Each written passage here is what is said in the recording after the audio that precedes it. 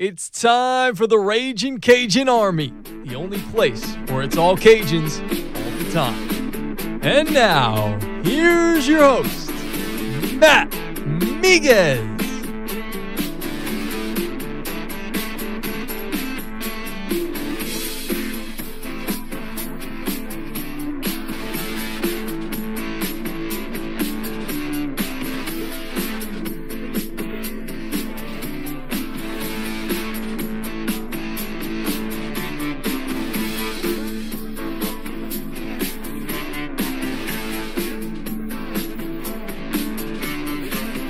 Cajun Nation, welcome into another edition of the Raging Cajun Army.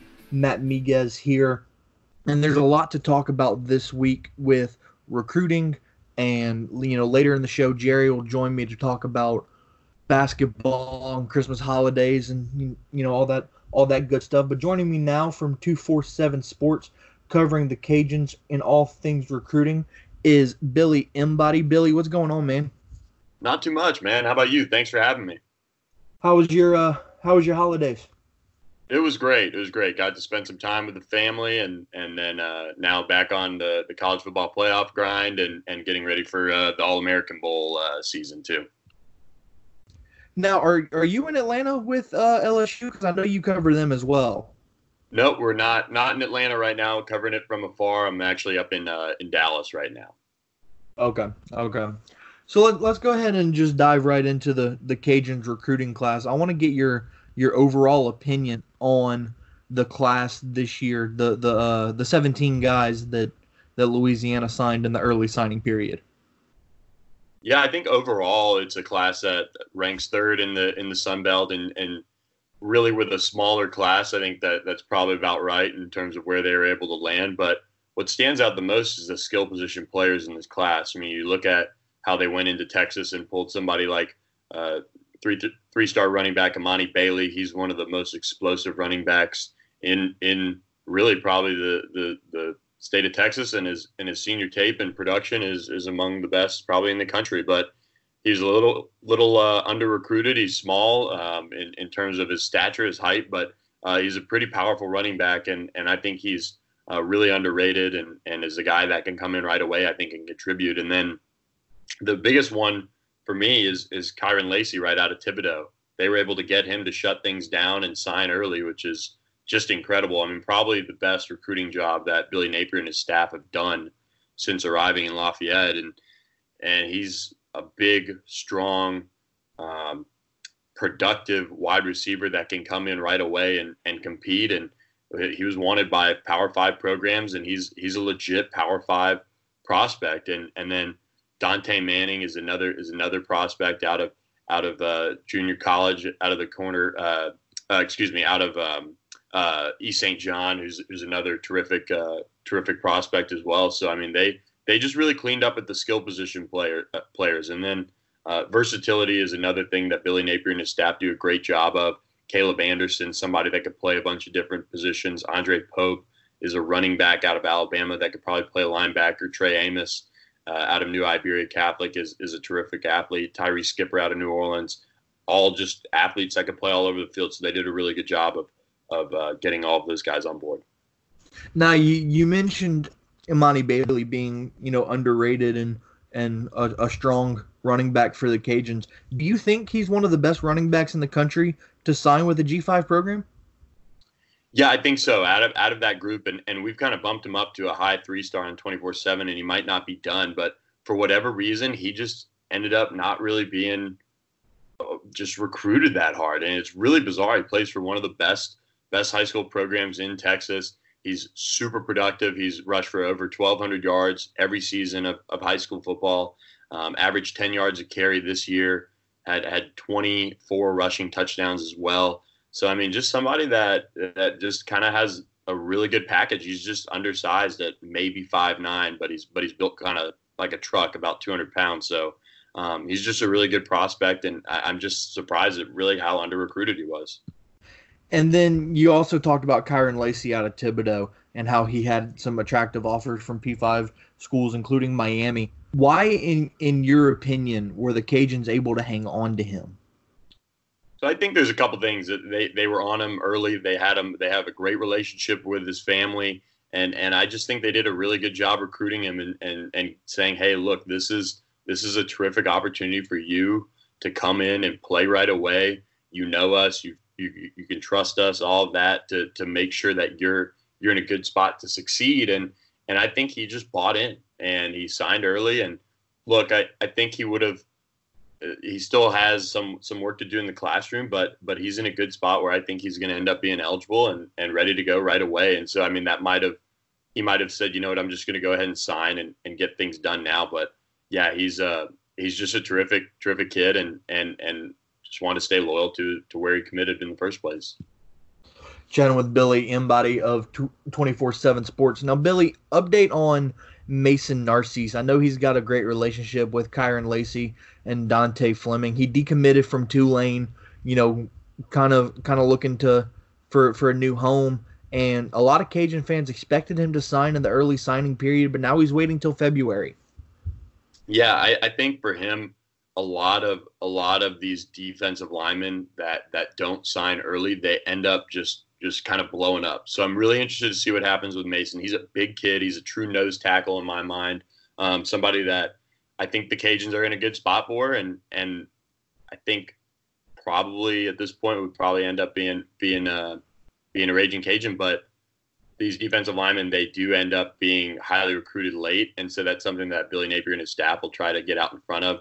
I think they've got all the momentum right now. They just had him on campus for his official visit, and so it'll just be a situation where they're just gonna have to push and try and get him to commit here in the coming weeks. Now, is it possible that any of these recruits like Lacy, Amos, Anderson, Narcisse, is it possible any of those guys are 4-star signees come February? I don't think any of them outside of maybe Kyren Lacy. Just the thing with Kyren is we wish we had verified, testing numbers on him, but he really didn't camp anywhere. He didn't do any of that, but he went out and just balled his senior year. I don't know if it'll be enough for him to make a huge jump like that, but he's the one I would circle at least to be a potential 4-star in my mind.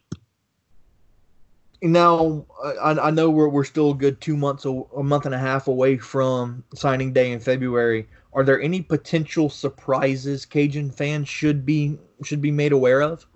Man, if I knew the surprises, I'd have a little crystal ball. I'd share them. But no, I think right now they're in a really good spot. They don't have many spots left. I think you'll see them pay attention to the transfer portal potentially as well. So I think those are where the surprises could come from. Maybe adding a player that can come in right away and compete at a position they feel like they need to upgrade, and that's something that you're seeing a lot of Group of 5 teams do a good job of doing, and I think the Cajuns will probably start to explore that. But yeah, I at this point, I think it's a little early for some surprises. Now, are there any targets that were high on the Cajuns list that they maybe came up short on? I don't want to say that they didn't have anyone that they missed on, but I think one would be, of course, naturally his name is escaping me, but he's from Destrehan. He's a defensive tackle. He's a really, really good prospect that I like a lot, and his name is just escaping me right now. But he really blew up. He signed with Tulane and stayed home with them.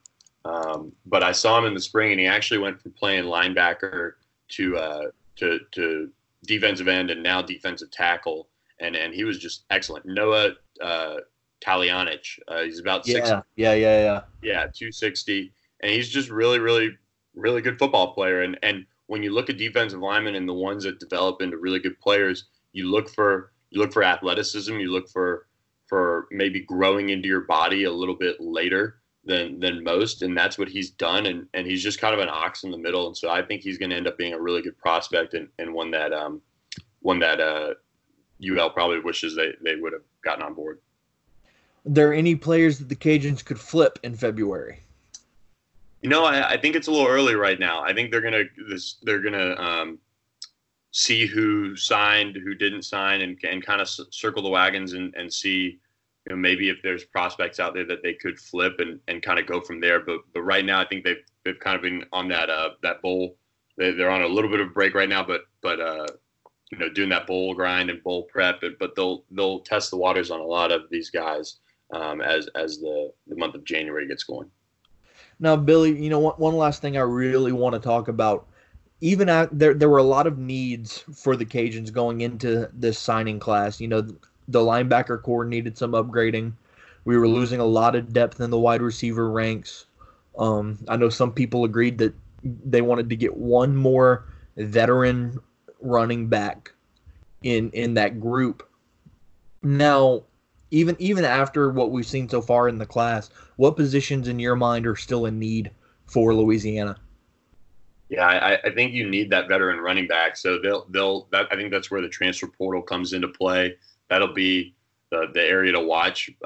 I just think you got to upgrade that position and keep it rolling the way they've been rolling at that position. I think one of the underrated spots you talk about linebackers that they did a good job is bringing in Ahmad Johnson out of Mississippi. He had a couple Power 5 opportunities and offers on the table too. So they upgraded that position, did a good job there.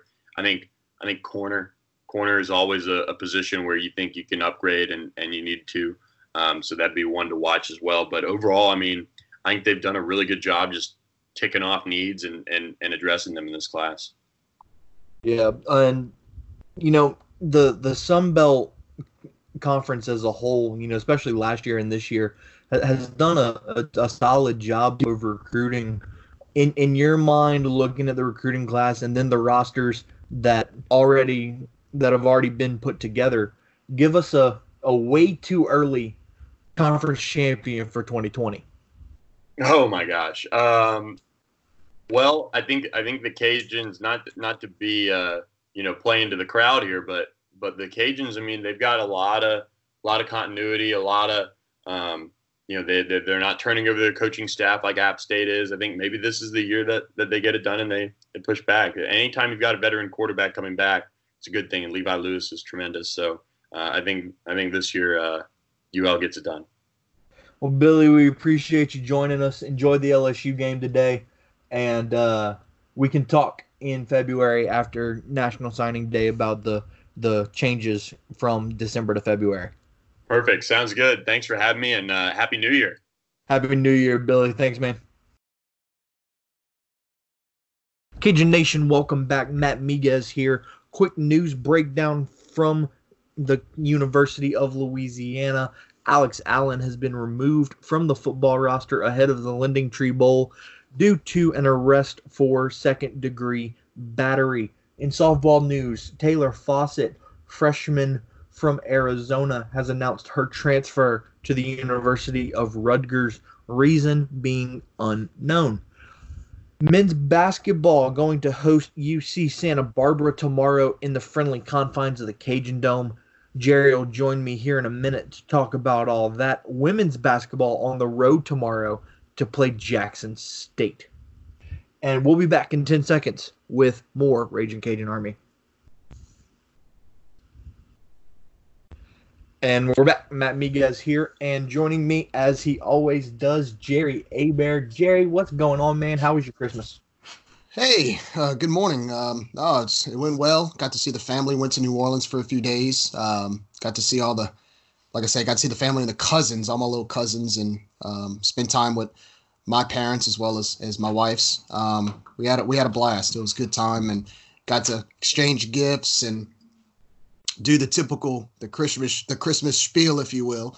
And it was a great time for family and friends, and just a fun time overall to kind of get away and celebrate the season. 'Tis the season, right? We're technically still in the Christmas season, so I'm still trying to be in the spirit as much as possible, right? You didn't get any cold, did you? Yeah, a little bit. I'm actually kind of, along with the rest of South Louisiana, the Mrs. and I are kind of struggling right now. It's just something that's going around. I just advise people to stay safe and don't try to stress yourself out too much, because your body can only take so much, right? So I'm trying to still function the best way I can, and just try to let the body do its thing, and hopefully come New Year we'll be able to get better and have a fresh start. Yeah, no, absolutely. I hope that you and both you and Kayla get to feeling better as quickly you. as possible. How was your holiday and your Christmas? You and Caitlin went got to celebrate in the spirit as well? I'm actually celebrating now. Oh. Due to the job duties, Yeah. I had to stay home for Christmas Day, but I was able to get an extended period of time off for New Year's. So Awesome. I'm down here in New Orleans with Caitlin's family. Just hanging out, spending some time together. Okay. We just missed each other. Watch that good old LSU game today. Yeah, we got some playoff football. The bowl season has been a lot of fun to watch. I've noticed that there's been a lot of I can't help but look and see the different teams that have played in the bowl games, and I just catch myself every time. Can the Cajuns compete with them? Can the Cajuns play them? Oh, look, can the Cajuns beat this team? And it's nice to be in that conversation now, especially with the success that this football team had this season. It's nice to kind of say that you're in that group with these other football teams competing for bowl trophies and some postseason play. It was interesting watching a few of the bowl games the other day, in particularly Louisiana Tech and University of Miami in the Independence Bowl. That game was awful.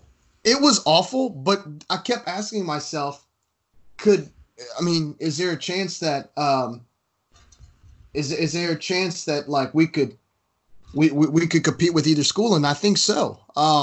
It just goes, and it's a compliment. It's a compliment to what our football team has done and how far they've come along in these short two years. So it's nice to be in that conversation now. And I know we're going to be talking a little bit of recruiting as well. And that's where it starts. You got to get the athletes that can compete at that level. And I think we're there.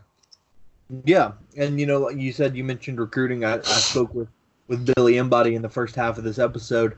And, we talked a lot about the different players in the recruiting class and the overall strength of the class. I want to get your opinion. What did you think about the early signing period? Who do you think has the most potential? Stuff like that. Well, overall, I was impressed. Me, I'm not. Excuse me, that Christmas cold sneaking up on me. I'm not. I'm by no means a pro when it comes to recruiting analysis, like some of our friends that are that follow this stuff religiously. But looking at some of the names and looking at some of the schools that we competed with to get these signees, it was outstanding. I'm just looking at a few schools. I mean, we got recruits who were looked at by schools like Tennessee, Southern Miss, Louisiana Tech, Oklahoma State, Air Force, Army. I mean, it's just the level of talent that Coach Napier has and his coaching staff have been able to sign these past couple seasons has been impressive. I mean, you look at someone like one player that stuck out to me, and I noticed we're getting a lot of skill guys. One guy stuck out to me was Cortland Flowers, cornerback from South Oak Cliff High from Dallas, Texas. They said he was ranked as number 84 cornerback nationally, 39 tackles, 11 tackles for losses, 5 interceptions, a forced fumble as a senior. I mean, he was looked at by Arizona, Georgia Tech, Houston, Kansas, Utah State, Rutgers. I mean, that's impressive, man. That's impressive. And I know we got a few cornerbacks. Another guy we got, defensive lineman. I believe he's a tackle. Got to give a shout out. Fellow Jesuit Blue Jays, Sonny Hazard. I think he's going to be a nice add-on with some more depth on the D line. Kyron Lacey from Thibodeau High, wide receiver. Other offers from Southern Miss, University of Miami, Houston, Virginia. I mean, Kansas. Kyron was a huge get. I mean, that when you're competing against those type of schools and you're getting players like that to come to play at Louisiana, that's unreal. That's how you put yourself and position yourself for a top 25 spot when you're able to get that type of talent. One other player that I was impressed with, I was looking through the list before our pod today. Another one that I kind of like was who was it? I was just looking at him just now. And there's a long list. I mean, I think we had 17 or 18 signees in this period. 17. One guy I liked, and I'm kind of curious to see how he does. We need some offensive linemen. I know we got depth, but what about Jack McKenzie, Parkland Academy from Macomb, Mississippi? He had other offers from Louisiana Tech, ULM, Air Force, Central Arkansas. Number 6 offensive lineman in Mississippi by 247 Sports. Class 6A Defensive Player of the Year. Picked to play in the Mid-South Association Independent Schools All-Star Game. Second team Max Preps Mississippi All-State pick. ACT score of a 32, so he's a smart guy. He'll be able to follow his blocking schemes quite well. I mean, these are the type of guys to me that make a difference. I can tell when you have a 32 ACT, you must be pretty smart. From a fundamental standpoint, guys like that who understand the game from a mental aspect, that's where they help. And then another guy, Ma Johnson, linebacker from Mississippi. I can't even pronounce the name. Pelahatchie Attendance Center. Pelahatchie.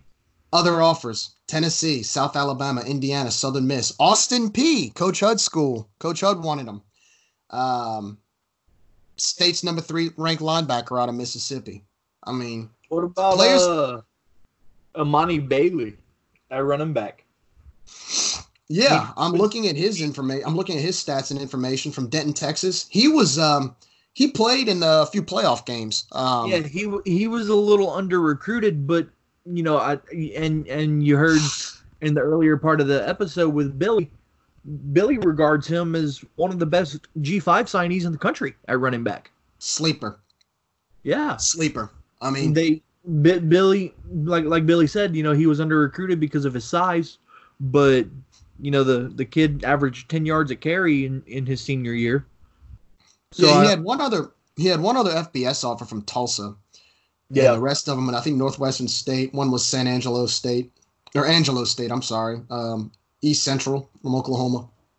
But when you play at that level in Texas, it's anywhere 5A or above. I mean, you're competing. It's almost like a semi-junior college level of talent that's there. And he's had the chance to play not only at that level, but he played, like I said, in a few playoff games, especially in Texas, to be able to play in a semifinal game or even in the state championship. I mean, it's almost like its own all-star game when you really think about it, playing against that level of talent. To me, we have a reputation here for having depth at the running back position. Adding any type of running back that fits this scheme just makes it more dangerous. I don't know what to expect from Mr. Bailey, but I do know that when you add that type of depth and you have those type of expectations, I think he understands that he's going to have expectations to come in because of the depth that they've been able to create at this level. I'm excited about it. I am kind of curious to see how he does. And one more guy I want to talk about, Caleb Anderson, East Feliciana High School. His other offers: Utah, Virginia, Tulane, Louisiana Tech, Southern Miss, Army, Air Force. Where are we getting these guys, man? The mind of Billy Napier. Number 4 athlete, ranked number 4 athlete in Louisiana by 247 Sports. Dual threat quarterback, can play receiver. I mean, these are the type of players that can play those multi-positions. And you look at it from the bigger schools. LSU has a reputation for doing this, or at least they used to. When you sign guys that can play on both sides of the football and they're skilled players, and they can bring your team pretty far in high school, I mean, those are players with pro potential. I thought that was an impressive sign as well. I noticed we did sign a lot of skilled players, especially on the defensive side. Cornerbacks, signed a few cornerbacks. And I'm curious to see if we're going to move some around. I don't know if we're going to keep them in that position. I mean, some of them look like they have some speed that comes with their step. But it's exciting. It's exciting to see the type of talent they've signed. It's exciting to see what they'll bring. And it's exciting to see how soon they'll start. And how soon they'll be able to play. Because one thing this coaching staff did this year is they gave a lot of reps to a lot of younger guys, preferably freshmen and sophomore defensive players. And you look at guys on the offensive side like Peter LeBlanc and the impact he's made with that offense this year. So don't be surprised if you see some of these names on the field as soon as next season. I want to say that with the new recruiting rule that some of these players are allowed to practice now if they're enrolled. A couple of them have already joined the team. That's awesome. That's great. I mean, that's extra experience you get. And then on top of that, you get to practice. Just imagine your first time practicing with the college that you've chosen to commit to, and you're practicing for the bowl game with these guys. Yeah, no. I mean, just imagine that. That's how awesome is that? There's definitely something that these guys should take in and be proud of. Jerry, let's shift to the bowl game ever so slightly. Sure. I don't want to get in too much detail because we're obviously gonna have a preview episode, the week before the game. But looking at Miami of Ohio, looking at the way Louisiana's played, just overall, what are your initial early thoughts going into this bowl game? When it comes to bowl season, you really can't. On paper, I think the Cajuns are a better team. Obviously, I notice. Quite a few of Miami's games this season were really close games. I don't know much about Miami of Ohio. I talked to a buddy of mine. He's who happens to be the play-by-play guy at Ohio. Russ Eisenstein. Russ, yeah, we've been texting a little bit this past week or so. And kind of talking to him about what's going on up in Ohio. They actually have a bowl game in Boise against Nevada. Yep. I believe in a couple days. Yep. And we were kind of talking a little bit about Miami of Ohio because actually Miami, Ohio beat Ohio on a weekday. It was one of those weekday nights, the MAC, what's it called, the MAC action during the week. Yeah, it was a 3-point game. I actually watched a little bit of it. And Miami has a pretty decent defense. They really don't give up too many points. But at the same time, some games they'll score a lot, some games they don't. I think I see some similarities. I think on paper the Cajuns have a little more talent overall, but Miami, Ohio is a very scrappy team. I think most people picked. I mean, if you looked at the bowl projections before, we were assigned our bowl game, a lot of people projected the Cajuns to face Central Michigan in the bowl because of the fact that they thought that they would win. They thought that Central Michigan would have won that championship game, and then apparently not. Miami, Ohio took the trophy, and now we're facing the Redhawks instead of the Chippewas. So, look, they won their conference. They won their conference. They're a good football team. I've always known about Miami, Ohio. I knew who they were. I guess because I follow. I like to follow a little bit. Yeah, I'm not a big MAC fan per se. I don't really follow them religiously, but I know a lot about their conference. And I know, this is where Ben Roethlisberger went. I know that this Miami, Ohio team has pulled some upsets in the past. I know that I believe Coach Guidry, Lance Guidry, I believe, the former McNeese coach, he was, if you remember a few years ago, he was the interim coach at Miami for that bowl game. It was where that locker room speech, that locker room pregame speech. Oh, let's go win a damn trophy. That was when he was the interim at Miami. And so I know a little bit about him. But overall, I there's a reason why the Cajuns are 2-touchdown favorite. But I don't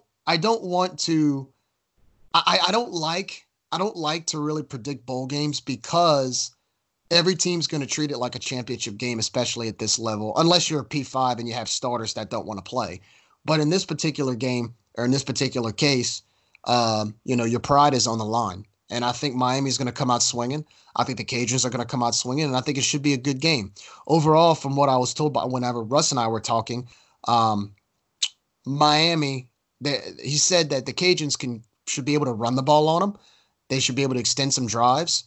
But another thing you want to do in Miami is you want to keep them off the field because they can elongate drives as well. So I think the Cajuns are going to kind of use their old, ground and pound attack, mix it up a little bit in the flat with the passing game. But I do think the Cajuns are, even though they're a 2-touchdown favorite, just from what I see with both teams, I think the Cajuns, besides the spread, are automatically they are the favorite to win this game. But you got to play the game. It's a bowl game. You really can't take anything for granted here. So I think it should be a good game. I like the Cajuns' chances, but we'll see, and we'll break it down a little bit more in the next episode. But from the eye test, I like this matchup. I like the fact that we get to face the MAC champion. I mean, I'd rather that than some third place team from some other G5 conference or some fourth place team from some G5 conference. I mean, we're facing the MAC champs, so we're going to be tested. We're going to be tested. Let's talk about basketball for a little while. Okay. Obviously that's something that has been talked about a lot in Cajun Nation this year. Men's basketball off to a slow start, and women's basketball off to a hell of a start. We can get into all that here in a second, but I want to focus on the men here quickly. We say they're off to a slow start. They have a losing record for the first time that I can remember. It's been quite a few years since that's happened. Cajuns currently sitting at 5-7, hosting UC Santa Barbara tomorrow in the Cajun Dome. And obviously injuries have been a huge problem for the Cajuns. Losing Kobe Julian for the year. Now there's talks that PJ Hardy could be out for the year. Yeah. Obviously the injury bug has bit the Cajuns, incredibly hard. But outside of injuries, and what do you think is going wrong for Louisiana? Well, injuries definitely plays a role in it. I really can't tell you just based off of what I see. I mean, look, the other night against Little Rock, I mean, you're up 14 in the second half.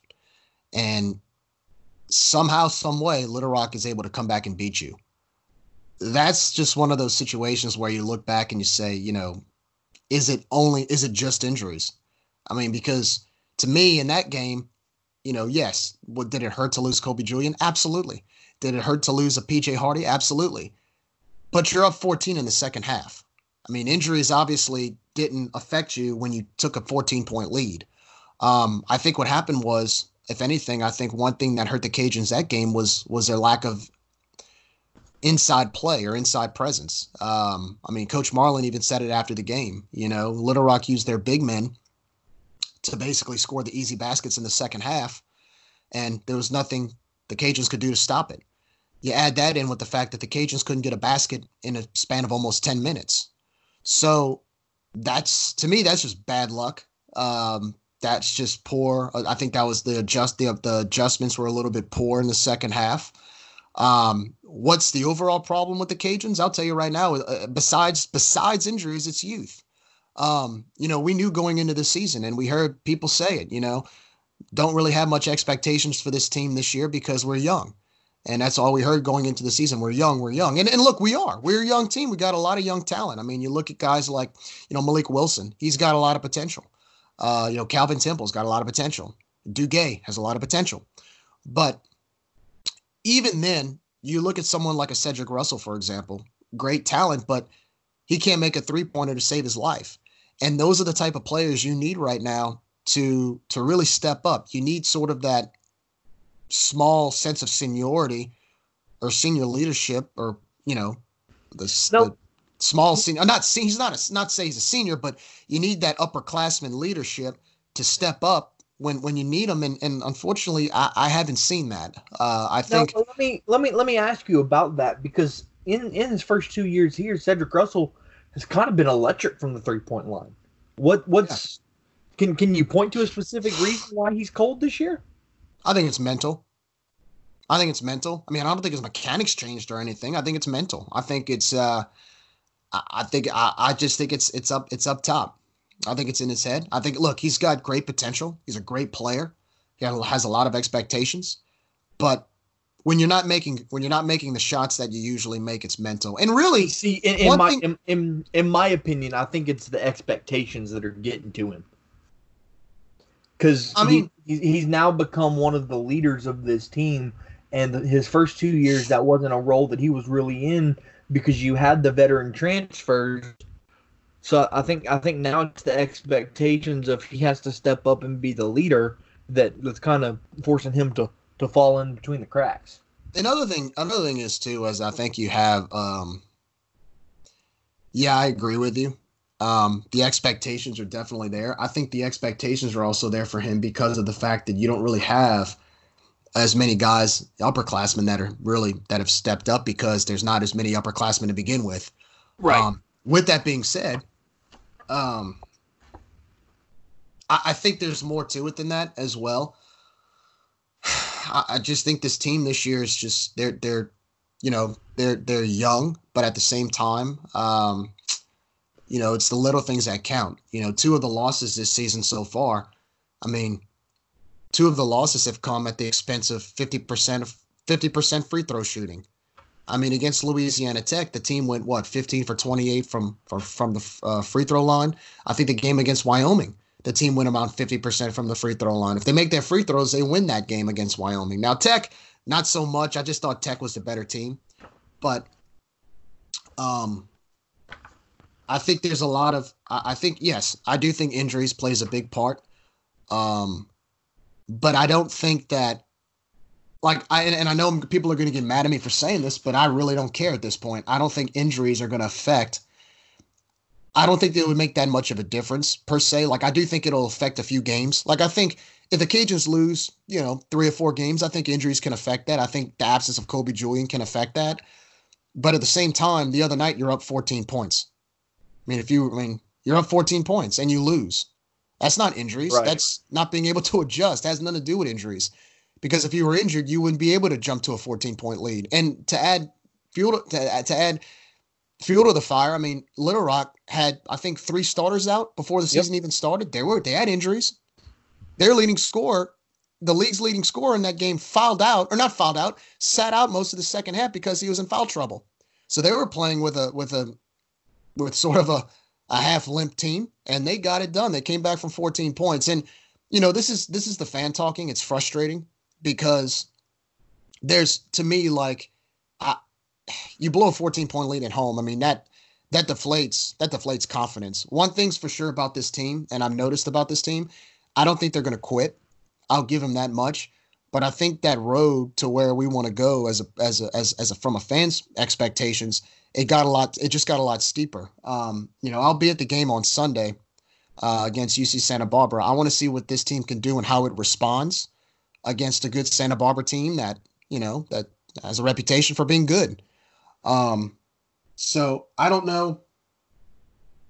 I don't know what to expect right now. I know that there's a very steep climb. I know these next 6 or 7 games are going to be pretty tough.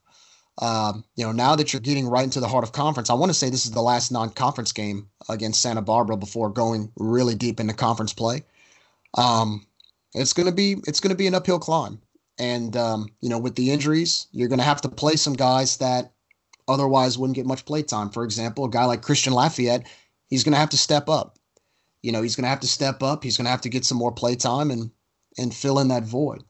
But overall, it's I don't know what to think. It is what it is. I just think right now they're playing with a half limp because they have so many injuries. At the same time, they were good enough to beat that Little Rock team. So I don't want to hear, well, we were injured the other night. We were injured, but we also had a 14-point lead. I don't want to hear it. We just couldn't make the adjustments. And it happens. It's going to happen from time to time. The question is now, instead of worrying about who's hurt and this and that, how does this team respond? And we can answer that question starting on Sunday against UC Santa Barbara. Yeah. Let me ask you this: what was the vibe you got from that Little Rock game? Disappointment. If I'm honest, my opinion, you're up 14 in the Sun Belt at home in the second half. That's a win. Well, we also hear it's hard to win on the road in the Sun Belt. So you blew a 14-point lead, and it's one game. I think it comes down to you didn't take care of business, and I think it also comes down to, and I'm just going to be blunt with it, it comes down to poor coaching. Yeah. Well, I think the game against Arkansas State, that was probably the worst officiated game that I can remember. I mean, I thought that was a horrible. It was horribly officiated. I know, when you call 10 technical fouls, and I think that was. There's no question it was horrible. That's ending that in the bell, dude. I mean, that was bad. At the same time, it also cost us a loss as well. And then down the stretch in that game, the Cajuns couldn't respond to Arkansas State's inside presence. Right. And I think, again, it goes back to being able to step up in the inside game. I understand, for example, like Duguay. Look, Duguay came in because he can shoot threes. He's a big man.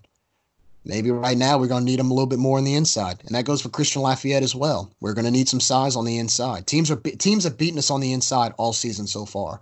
We lack a big inside presence.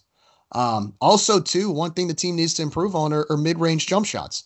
We don't shoot mid-range shots. Everything is a layup or a three-pointer. Mid-range shots, got to make them. That's one thing they've been lacking all season long. For example, a Cedric Russell is perfect for that. He's great on the mid-range shots. I wish he would take more of them. But we're going to need more of that as well, especially if the inside presence lacks. So I don't know. I don't know. I don't know what the answer is. Well, let's shift to women's basketball for a second. 7-3, they've already matched their win total from last season. What do you think's gone right for the girls? What do you think they've improved on? And how do they continue to have that dominance down the stretch? Well, one thing I've seen is that they're a lot more aggressive driving down the lane. I had the chance to go to that education game last week and watch them play Mississippi State. And I mean, it's Mississippi State. I mean, this team beat UConn a few years ago, and the Cajuns hung with them, until about the final 3 minutes when Mississippi State just sort of pulled away. And one thing I've noticed about that game was the Cajuns have made a lot of shots from the inside, and they were making mid-range shots. They were able to drive down the lane. They were very aggressive. They were very much in attack mode, and I like that about this team. Coach Broadhead has done a fantastic job utilizing speed. They got a lot of girls who are fast up and down the court. They have speed when it comes to driving down the lane and making shots and forcing shots. Sometimes you don't want to force it too much, but they did a great job that day, being able to be very aggressive, and I like that about this team. Right now, Coach Broadhead was able to get pretty much a fully healthy team. He got his team back, and they play well together. I can see the chemistry on the court. Defensively, they do a great job rebounding. Obviously, against Mississippi State, when you have a team like Mississippi State with size, a lot more offensive rebounds on State's part than ours, but that doesn't stop them from playing aggressive defense. To go on the road at Ole Miss and win by 11 points. Now, granted, Ole Miss isn't, the greatest team, but you still, you could put an SEC West win on your resume. That's nice, But I was very impressed with Coach Broadhead, his team, and what the girls have been able to do. They've come a long way since the past 2 or 3 seasons. And I'm kind of curious now to see what they'll do in conference, because they're off to a good start. They haven't beaten like any world beaters, but they've won the games they've supposed to win, and they've won the games against teams that are sort of on our level. They will have a few Southland Conference wins. Again, they won on the road at Ole Miss. They went toe-to-toe in Mississippi State until like the final few minutes. So now I'm curious to see how they do in conference. That's really going to tell the tale. And I'll say it about the men's as well. I held my judgment until conference play, and I'll still do the same thing for both men and women's. Conference is where it's at. And we'll see if they can finish not only above 500, but hopefully they can finish somewhere in the top 4 and position themselves for a good spot in the conference tournament. And hopefully Coach Broadhead and his girls can get over that hump and get this team to the dance. Yeah, no, absolutely. Jerry, appreciate you joining me as always. That's going to do it for this episode.